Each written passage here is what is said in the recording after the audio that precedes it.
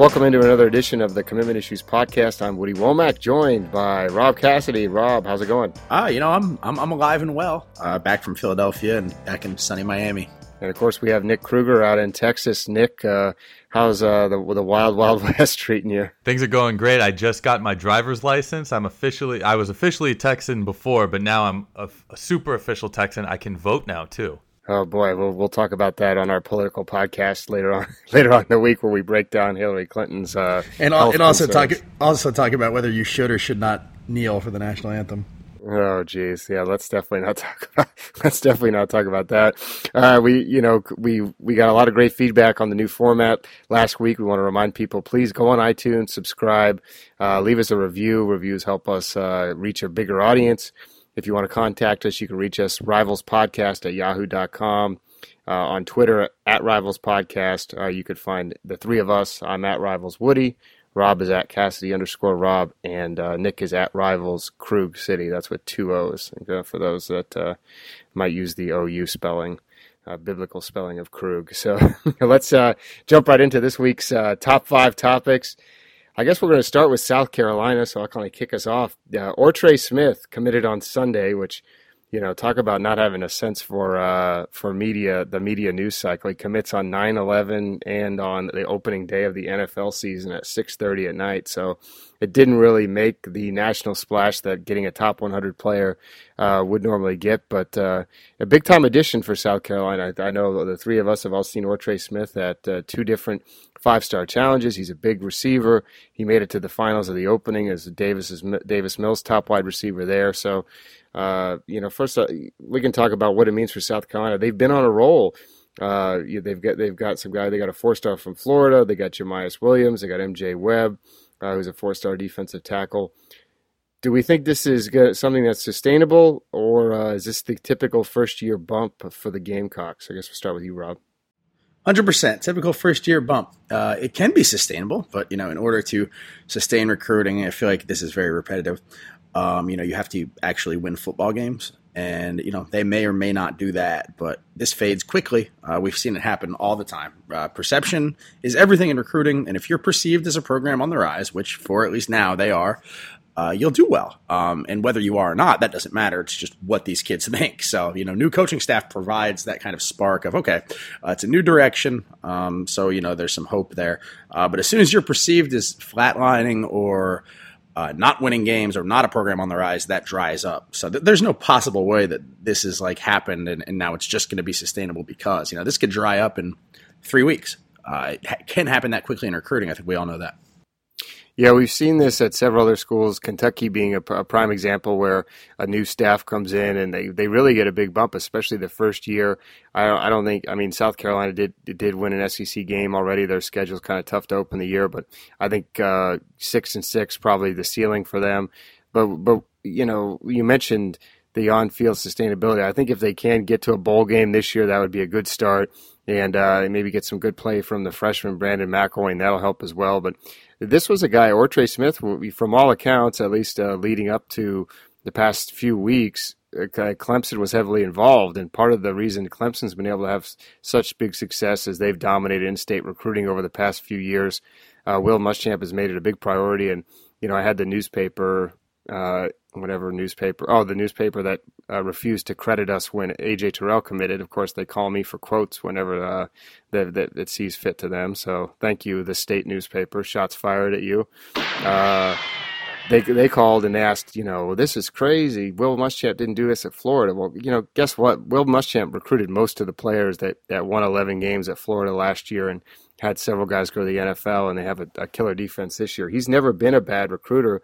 What killed him there was the instability, and once people knew he was going to be probably fired, he didn't have that same kind of buzz. So I like what South Carolina's doing. I think, their class is pretty much filled up. They only got a few more spots left, but I think what Rob said is key. If they can keep winning some games, that's going to help them a lot.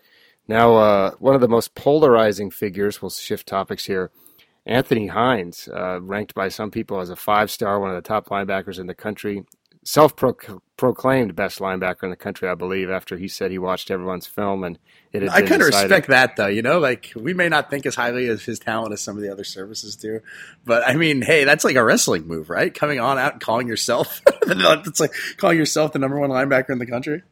Yeah, I enjoyed that. That was pretty funny. Of course, some of those pictures I remember famously. I know we're getting sidetracked on Hines and what he did this weekend, but he famously came to the Rivals 5-Star Challenge with a big hairdo, and a lot of the players were like, "What is that? Who is that guy? What's he doing here?" Because he didn't pass the eye test for some of the players from the Southeast. So, Nick, I think we've been assumed he's going to go to Texas A&M, at least from my outside perspective. I know Oklahoma's in the mix, but he popped up at Penn State this weekend.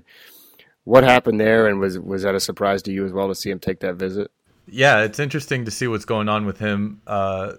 He had came out and canceled the visit to Texas following his visit to Texas A&M. And then, after not putting Penn State in his initial list of top 10 schools, here he is taking an official visit there, especially coming off, a loss for Penn State. It seems strange that they're kind of coming out of left field here with the official visit and jumping into the mix with him. But, I think with him, it's going to be kind of interesting. A lot, like you said, a lot of people, suggest that he's one of the top linebackers in the country, if not the top linebacker in the country. A lot of people. A lot of people say that. So, so a lot of people, including him. Yeah, he said it. So it's been decided. but when you look at the schools that are in that are in contention for him and using his top 10 as a reference, I mean, they kind of, not to. I don't know. I don't want to put one team down over the other, but I mean, they kind of run, across different sort of tiers in terms of, where their perception is as a program in terms of how big they are. So really, I mean, he's a guy that, could fit in at a number of different schools depending on where he thinks the best fit is for him. I think he's a guy that does much better in run defense than he does in pass coverage, and I think he should, try and find a school and a fit for him that would sort of use that to their advantage, as opposed to putting him in a situation where he's going to have to drop back and cover receivers on a consistent basis. And he does have a commitment date set for the end of November, I believe, and plans on enrolling early. Led a lot of people to believe that his mind had already been made up. So when he starts canceling official visits to other schools, that sort of further kind of supports that theory. But here we are seeing him take a visit up to Penn State, and who knows what they've got in store for him up there. Now, Penn State could use them, that's for sure. I don't know if you saw what they did this weekend, but boy, oh boy. my favorite thing about them is, too, there's that Penn State blog that comes out and says they're insulted that Pitt thinks they're their rival and then they lose. I mean, that is really top-notch stuff there. Well, so yeah, of course, Rob's a big fan of James Franklin and his coaching ability, so he doesn't have a stake in the argument. Nick, is it possible that some of these 90 offers that our boy Anthony Hines has, maybe some of them are not committable, and that may be why his visit schedule is being shuffled? Do you think that's possible?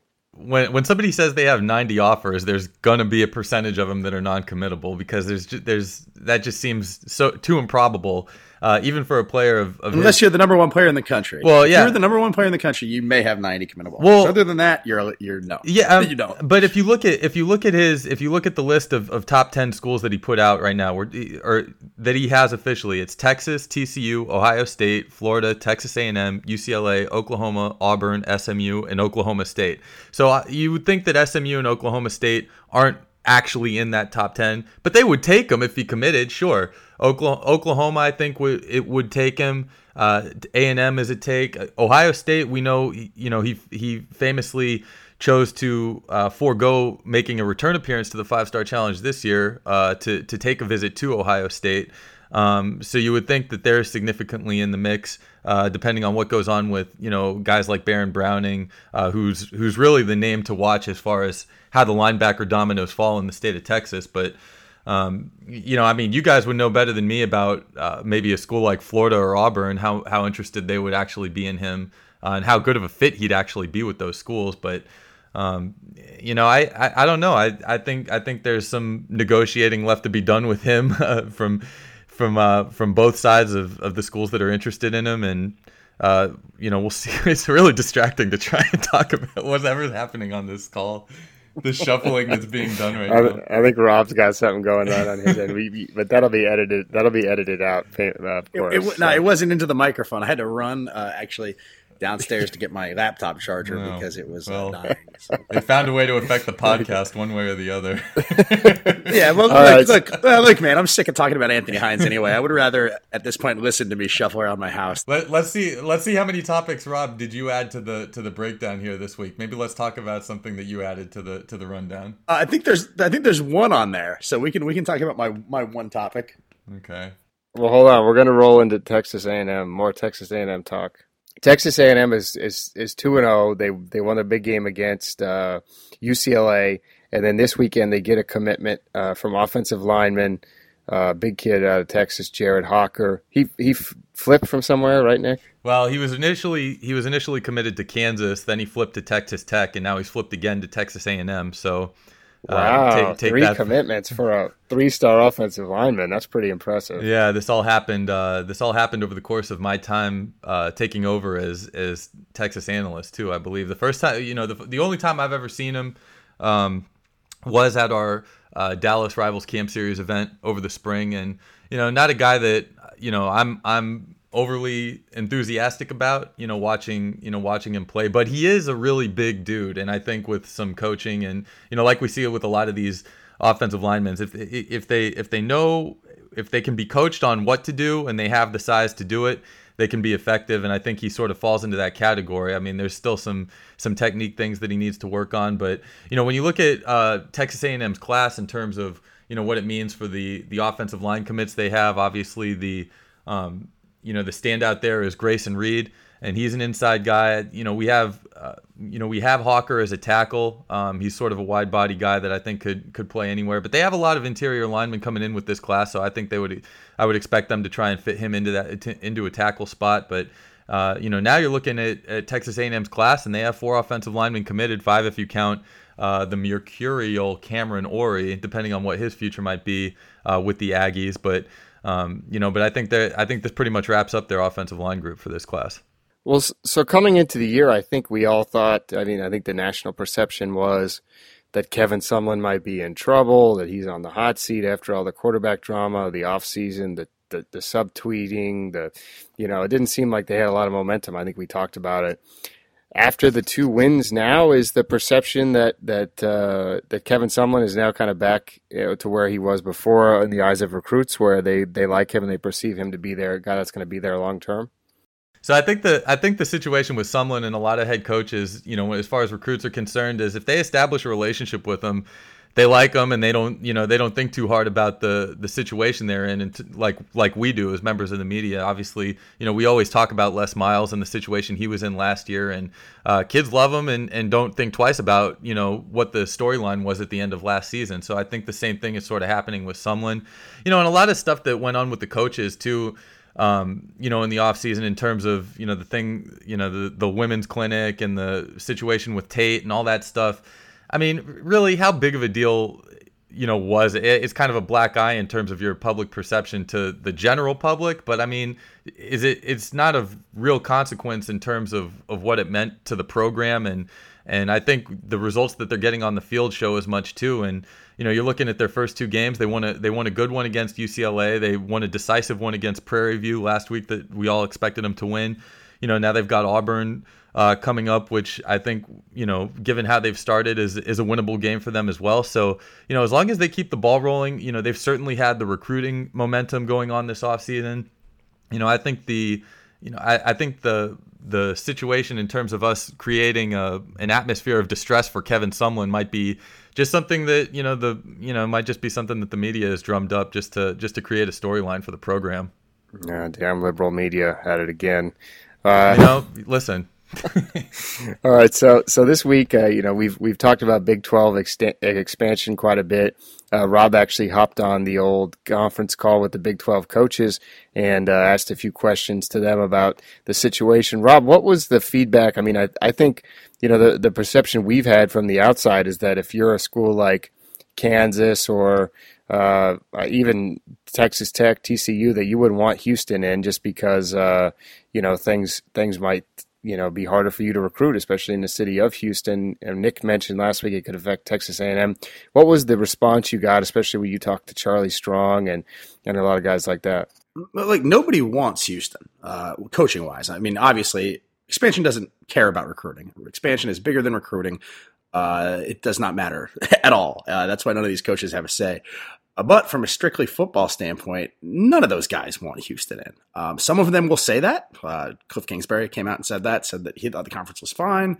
He knows that adding another school in Texas is bad news for him in recruiting. He did not hide behind it.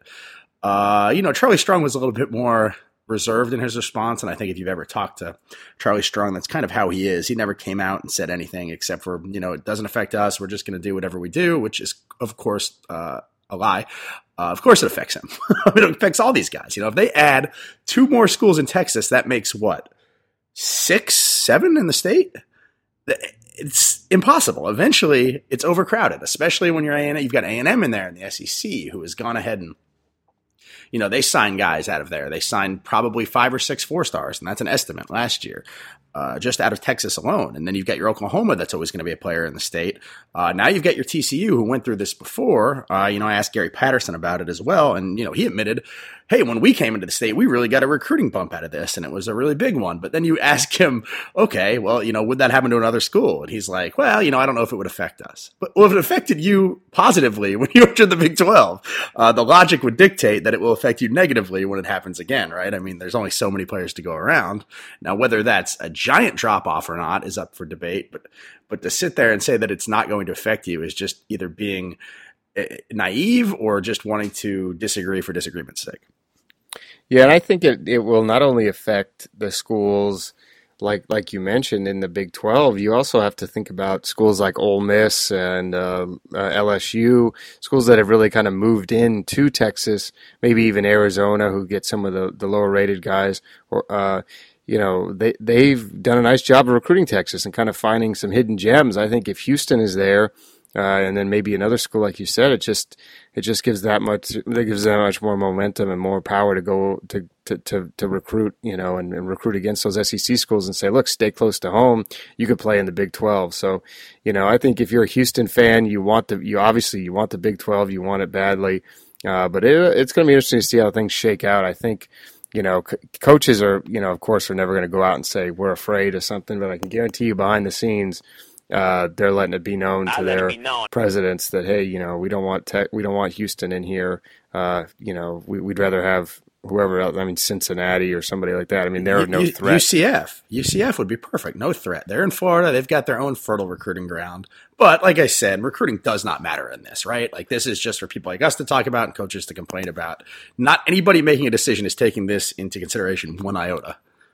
Well, but I think if Charlie Strong, talks to the big boosters and says, hey, this could hurt our recruiting, I think that it does factor in a little bit where they will maybe consider it, or the people who are making the decisions, or at least, take it into account a little bit. I think it'll have some impact, but I guess we'll see. We'll see how it shakes out. I wish they'd give us some type of timeline on when we could expect it so we could stop talking about it, but I guess we'll have to wait.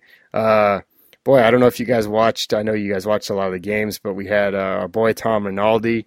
It was all over TV this weekend, and had to sit down with Art Briles, which I listened to last night on the Outside the Lines podcast, and it was really interesting. I mean, I guess he'd signed like a non-disclosure agreement, so he couldn't really talk about what happened, but he was talking about what happened. It was really weird. It's clear he's on the PR. He's on the PR trek. He's out doing interviews. He's popping up in NFL training camps. He's trying to get into college football and get another job. I know you guys talked about it on the show earlier on in the summer when we started to hear rumors about him in Auburn, perhaps. I guess we start with Nick. Do you think that Art Briles is going to be a head coach again next season? I mean, in 2017, will he have a job? The question about whether or not he's going to be a head coach or not is I think a separate category from whether or not he's going to be coaching at all. There was an interview not too long ago that one of the local stations here in Texas got wind that he was having like lunch or dinner or something with his family at some restaurant. They sent a camera crew out immediately to like ambush him as he was walking out of the restaurant.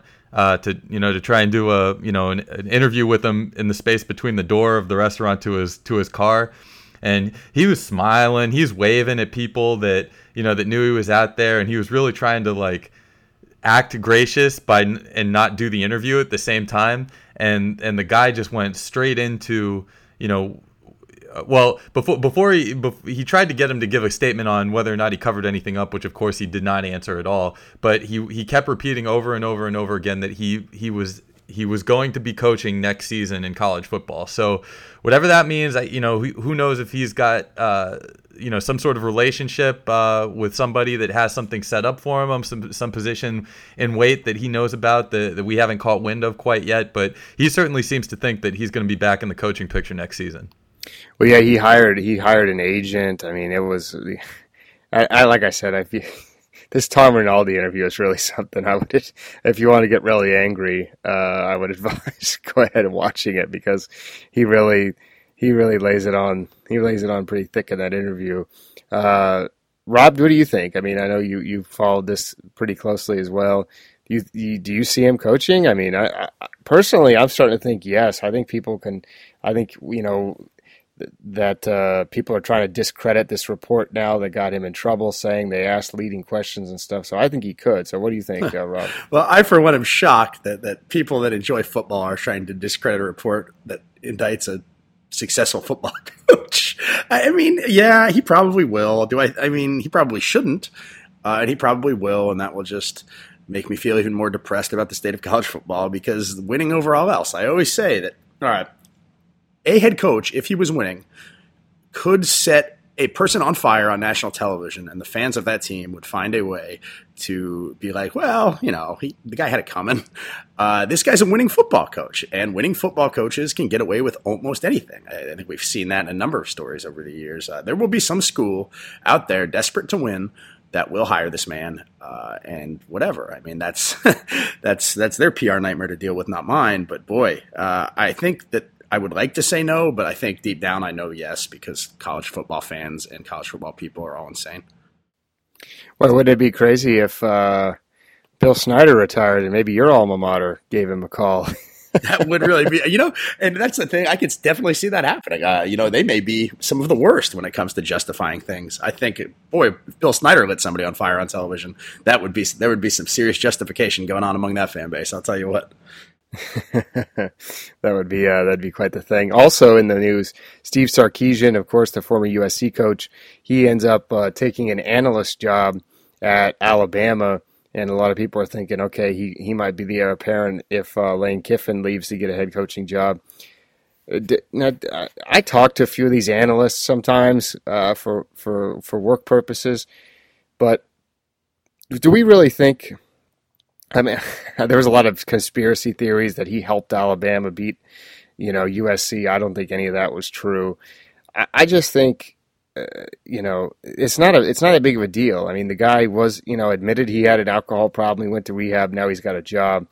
Do we think he's going to be back on the field next year, coaching again? If he doesn't and Art Briles is, then there's a problem. I mean, I think he will be, and I would not have as much of a problem with that as I would the other way around.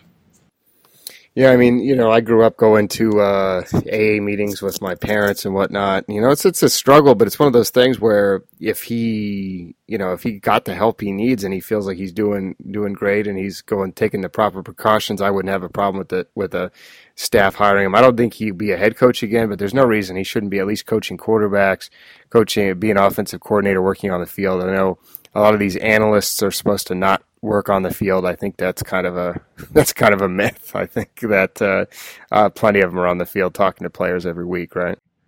Absolutely. Bad boys, what you want,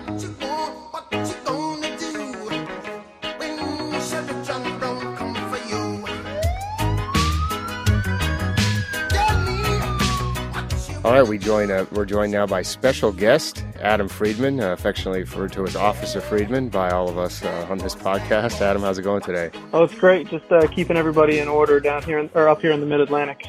Yeah, I know you're out on the road, probably patrolling. Sure. Every weekend, man. Every weekend. So we wanted to bring you on to talk about Mark Webb. He's a talented wide receiver from up there in Pennsylvania. He recently named his top 6, said he was going to announce on Friday, so we wanted to kind of preview that announcement and get a few predictions from you. So the top 6 schools he has: Georgia, Alabama, North Carolina, Temple, Penn State, and Maryland. Based on my outsider view, it seems like we've heard a lot of buzz mostly about Georgia and Alabama. Do you think those are the 2 finalists here, or is Penn State really in the mix as well? Penn State is in the mix, but really it's between Georgia and Alabama right now. Georgia has been kind of the school for him for such a long time. His cousin is DeAndre Swift, the Rivals 100 running back from his actually rival school there in Philadelphia at St. Joe's Prep. He committed to Georgia, as we all know, and that seems like they're the favorite. They've been the favorite for a long time, but a visit to Alabama just a couple of weeks ago, about 6 weeks ago, really helped put the Crimson Tide, higher on his list. They gave them a lot of momentum, and we'll have to see if that's going to be the choice, but I feel like it's going to be Georgia here. Okay, so that's your official prediction, is Georgia? Yes. Okay, I think we kind of assumed he's been going to Georgia for a while. What is it all of a sudden about Georgia reaching up into Pennsylvania to get, obviously these two are close, they're cousins, but how are they having success going up there and recruiting, especially considering all the talented players they have down here to choose from? Sure. Well, Georgia is that kind of program that can recruit anywhere. They've got the facilities, they've got the big names, they've got the wherewithal to really recruit anywhere. The only thing missing from their full package is that been a good program for a long time, but they haven't really been able to get over that hump. And if they want to change something up, they might want to recruit a little bit further from home. Of course, they've got the new offensive coordinator who was, he came down there from Pittsburgh, so he was very familiar with Swift and with Webb, so there's a little bit of a connection there. But I think that, these are the type of players, they're national recruits. They're going to look all over the country for schools that are going to fit them best. And, there's a definite wide receiver need at Georgia right now. And there's a definite running back need for DeAndre Swift, at Georgia. And I think they just found a really good fit there. I was speaking to someone close to the program there at Georgia, and they had kind of compared Swift with Cam Akers. We were kind of going back and forth. I had said, that I really liked Akers, and I was really impressed with him and what we saw. What he said about Swift was that he has those running back instincts. He knows, he's not afraid to take contact and run through it. He knows when to get out of bounds. He knows how to hit a hole. And his concern was that maybe Akers didn't have that same ability because he plays quarterback. Where do you think, how much do you like Swift? We know you've watched him several times, but how would you compare him with some of the other guys that Georgia looked at hard and maybe didn't have an opportunity to get or passed over? Yeah, I'm as you know from these rankings calls that we've been on, I'm a huge DeAndre Swift fan. I've been following his recruitment and staying in close contact with him and his dad and his coach throughout the process, really since he was a freshman. I met him before he even played a varsity game, right before I think it was his freshman year. At St. Joe's Prep, so I've known them a really long time. The only difference that I've seen between Swift and Akers is really just size. And you mentioned that running back instinct, which I think Cam Akers is a phenomenal running back, but I do think Swift is a little bit ahead of him in that area. But you really can't teach the size that Akers has right now over Swift. He's a fantastic receiver. I think he's won running back MVP at the Rivals camps for 2 or 3 years in a row at the New Jersey camp that we always have.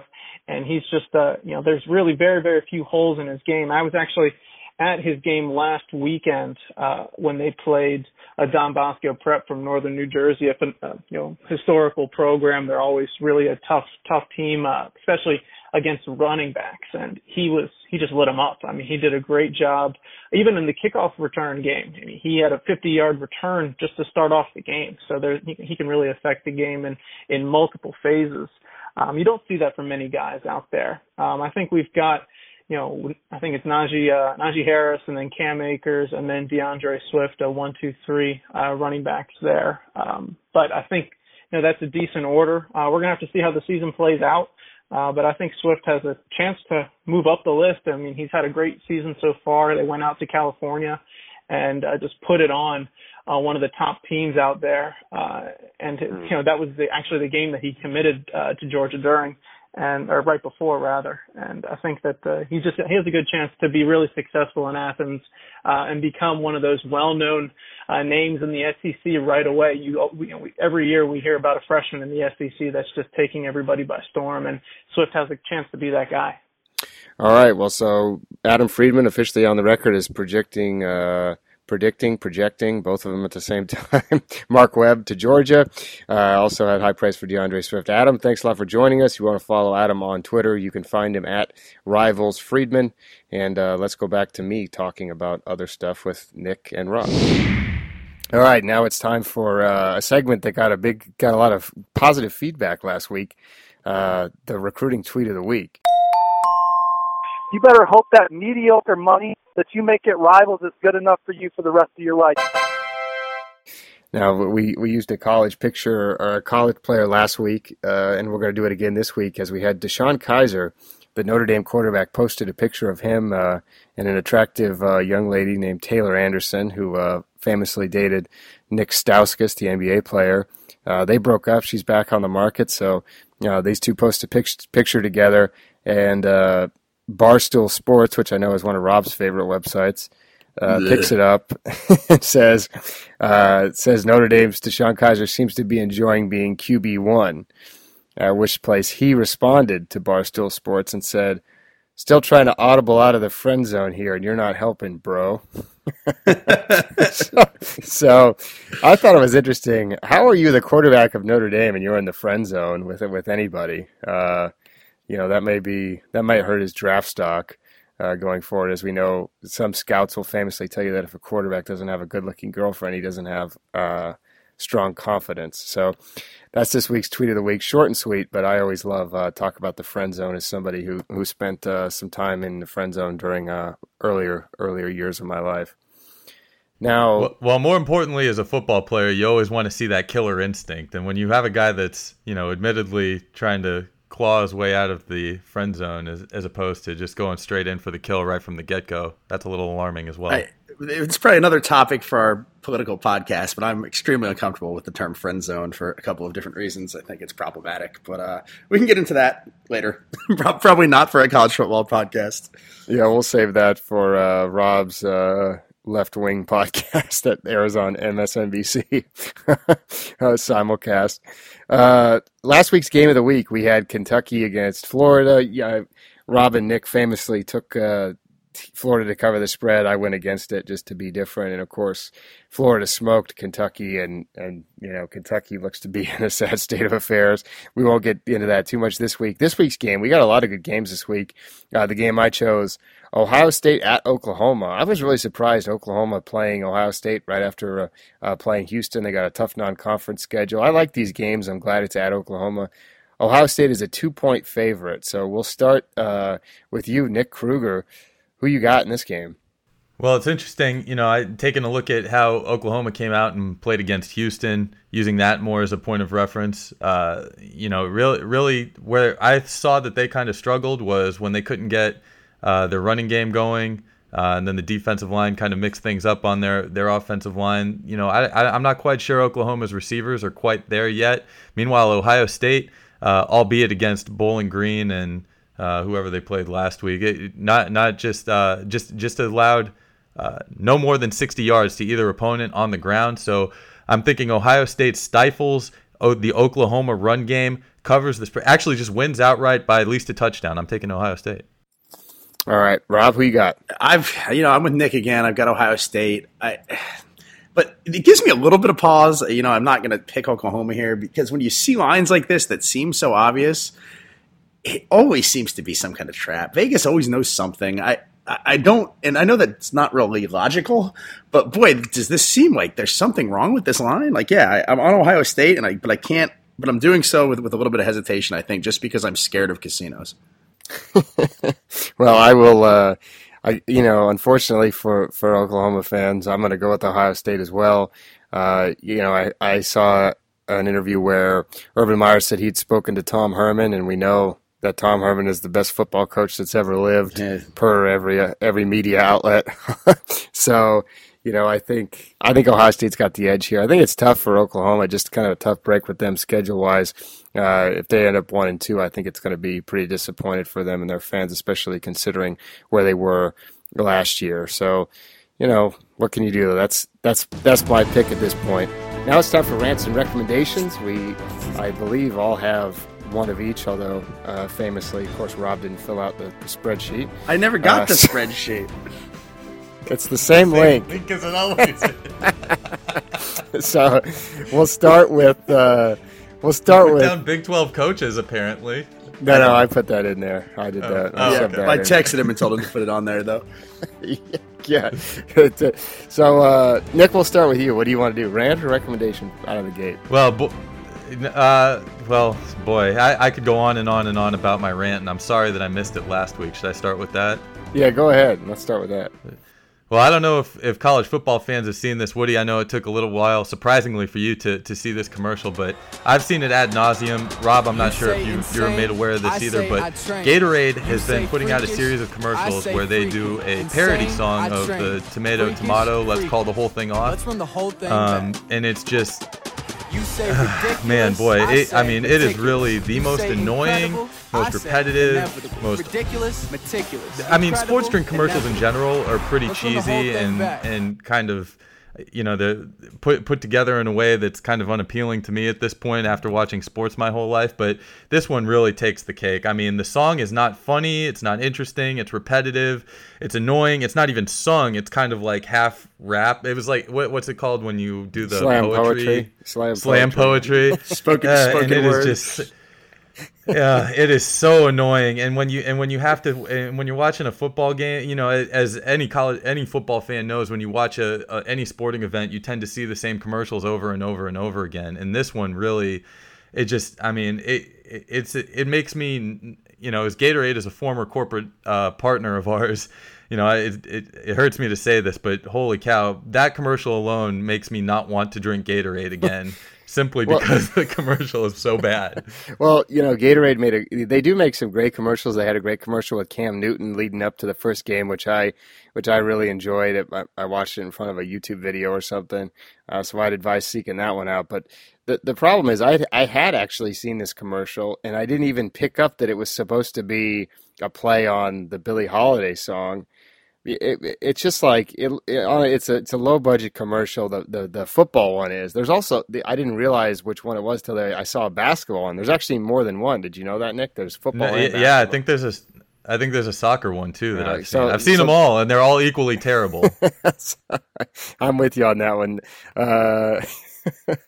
No, I guess we should go into something positive. Rob, what do you got on your docket? You got a recommendation this week? No, I don't have a recommendation. But my rant is you losers picking on me for not filling out this spreadsheet because I'm searching my email right now and it did not come through. I just searched your name. I searched Kruger's name. There is no email. We're working off of this one Google Doc going forward. Okay, with the same link. All right, so I'll bookmark that. I wish I would have been told that up front before I was ambushed by two people on a podcast for not filling out on a podcast that will be recorded and played to the public for not filling out a Google document that I didn't even know existed. Well, Nick got chastised last week for the. Listen, nobody's worse at email than I am. Just take a look at my. No, but it's not an email issue. It doesn't show up in the email. User error. No, it's a link. It's a link issue. Nobody told me to bookmark this thing, so I expected an email coming through, and there was no email. Okay, well now I'm gonna have to look up the original email I sent to see if I did say let's work off this every week because I'm pretty sure I did.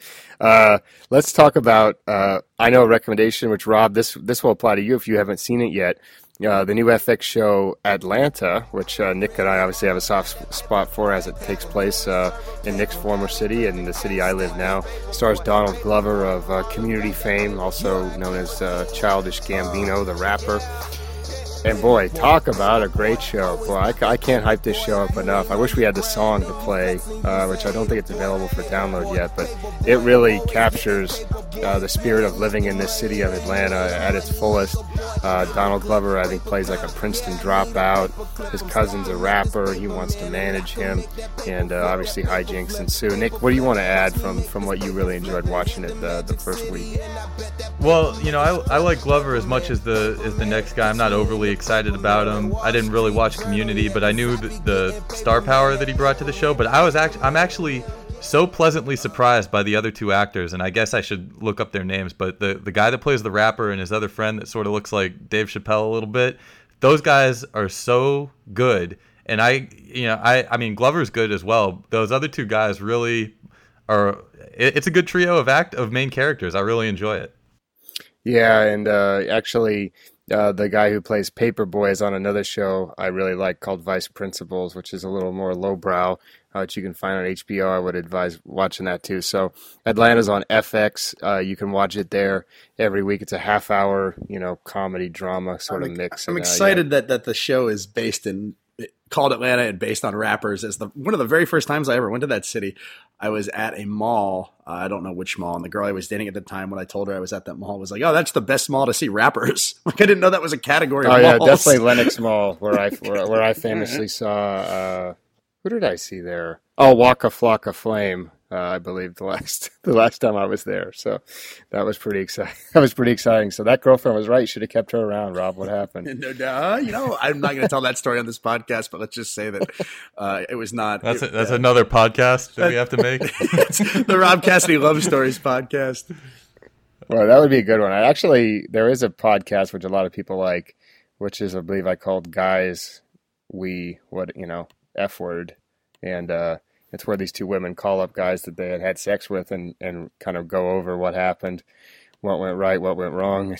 So, my cousin, there's a YouTube video on the internet right now. My cousin, who's a stand-up comedian in New York City, somehow did this video with his comedy troupe where they brought in like a real lie detector and hooked up them to their ex-girlfriends, like brought in their ex-girlfriends, and then had them discuss about what went wrong in the relationship while on a lie detector test.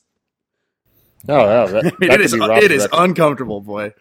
That could be Rob's recommendation. Watch his cousin's YouTube video. Is that the cousin I went to college with as well? Yep, same guy. Okay, yeah, famously. So my rant, I'll make it quick because I'm a very niche audience here.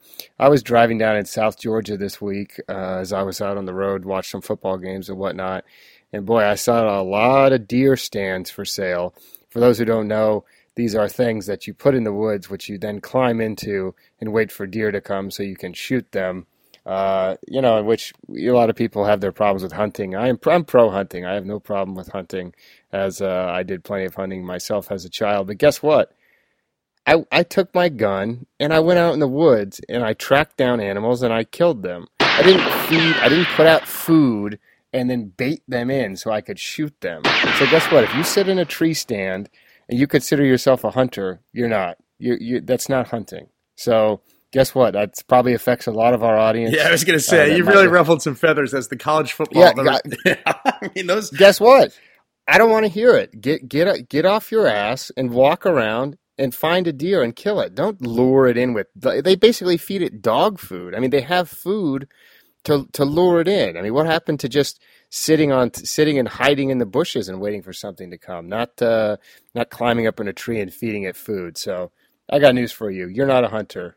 You're not a hunter anymore. The Venn diagram between that audience and this audience is just a circle. It's just... Yeah. Well, either way, I'll tell you, hunting can be fun. Of course, I had some venison, which we all shared in that experience of me trying to get some venison home from Mississippi, which I left it in Rob's hotel room, I think, and then Nick had to buy a cooler. It wasn't Mississippi either, though. It wasn't Mississippi. Was it Mississippi? Yeah, it was Hattiesburg. It was in Hattiesburg. Nick and I drove all over Hattiesburg looking for a cooler to keep that meat in. Oh, man. Well, I got news for you. I ate some of the steaks the other night, and boy, it was delicious. So all that hard work paid off for me as I sat in my house, my estate, eating venison steaks, which I cooked on the stove. So anyway, I think that wraps it up for this week. Please send us some email. We're not getting any emails, guys. I don't know what's going on. Nobody uses email, so maybe tweet at us at Rivals Podcast. I asked for questions. You can send us a Snapchat or a Slack message, or find me on Vox. It's easier for you. Also, this week I asked for questions, in which case a bunch of people sent me fake questions, and I blocked them on Twitter. So, what was the best fake question that you got? Let's answer one of them. And then we'll go. Let's answer one of the fake questions. It was how many boogers will Jim Harbaugh pick and eat this week? It's not even funny. I figured it'd be better than that. No, that's what I'm saying. You see why these people got blocked. You've been X'd, Funk. So that wraps it up. By the way, M. Deuce did say he did listen all the way to the end of the show last week, which we discussed his T-shirts, and did say he will send us all M. Deuce Beats T-shirts. So big win for the three of us. Hey, we didn't even get to talk about CM Punk getting his face beat in, Kruger. I guess we'll have to do that on the fifth podcast that we do later this afternoon.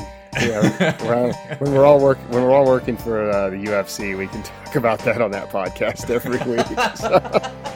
So anyway, that wraps it up this week. We want to thank M. Deuce for providing us with the music. And please, like I said, subscribe on iTunes, leave us a review, and we'll be back with another show next week.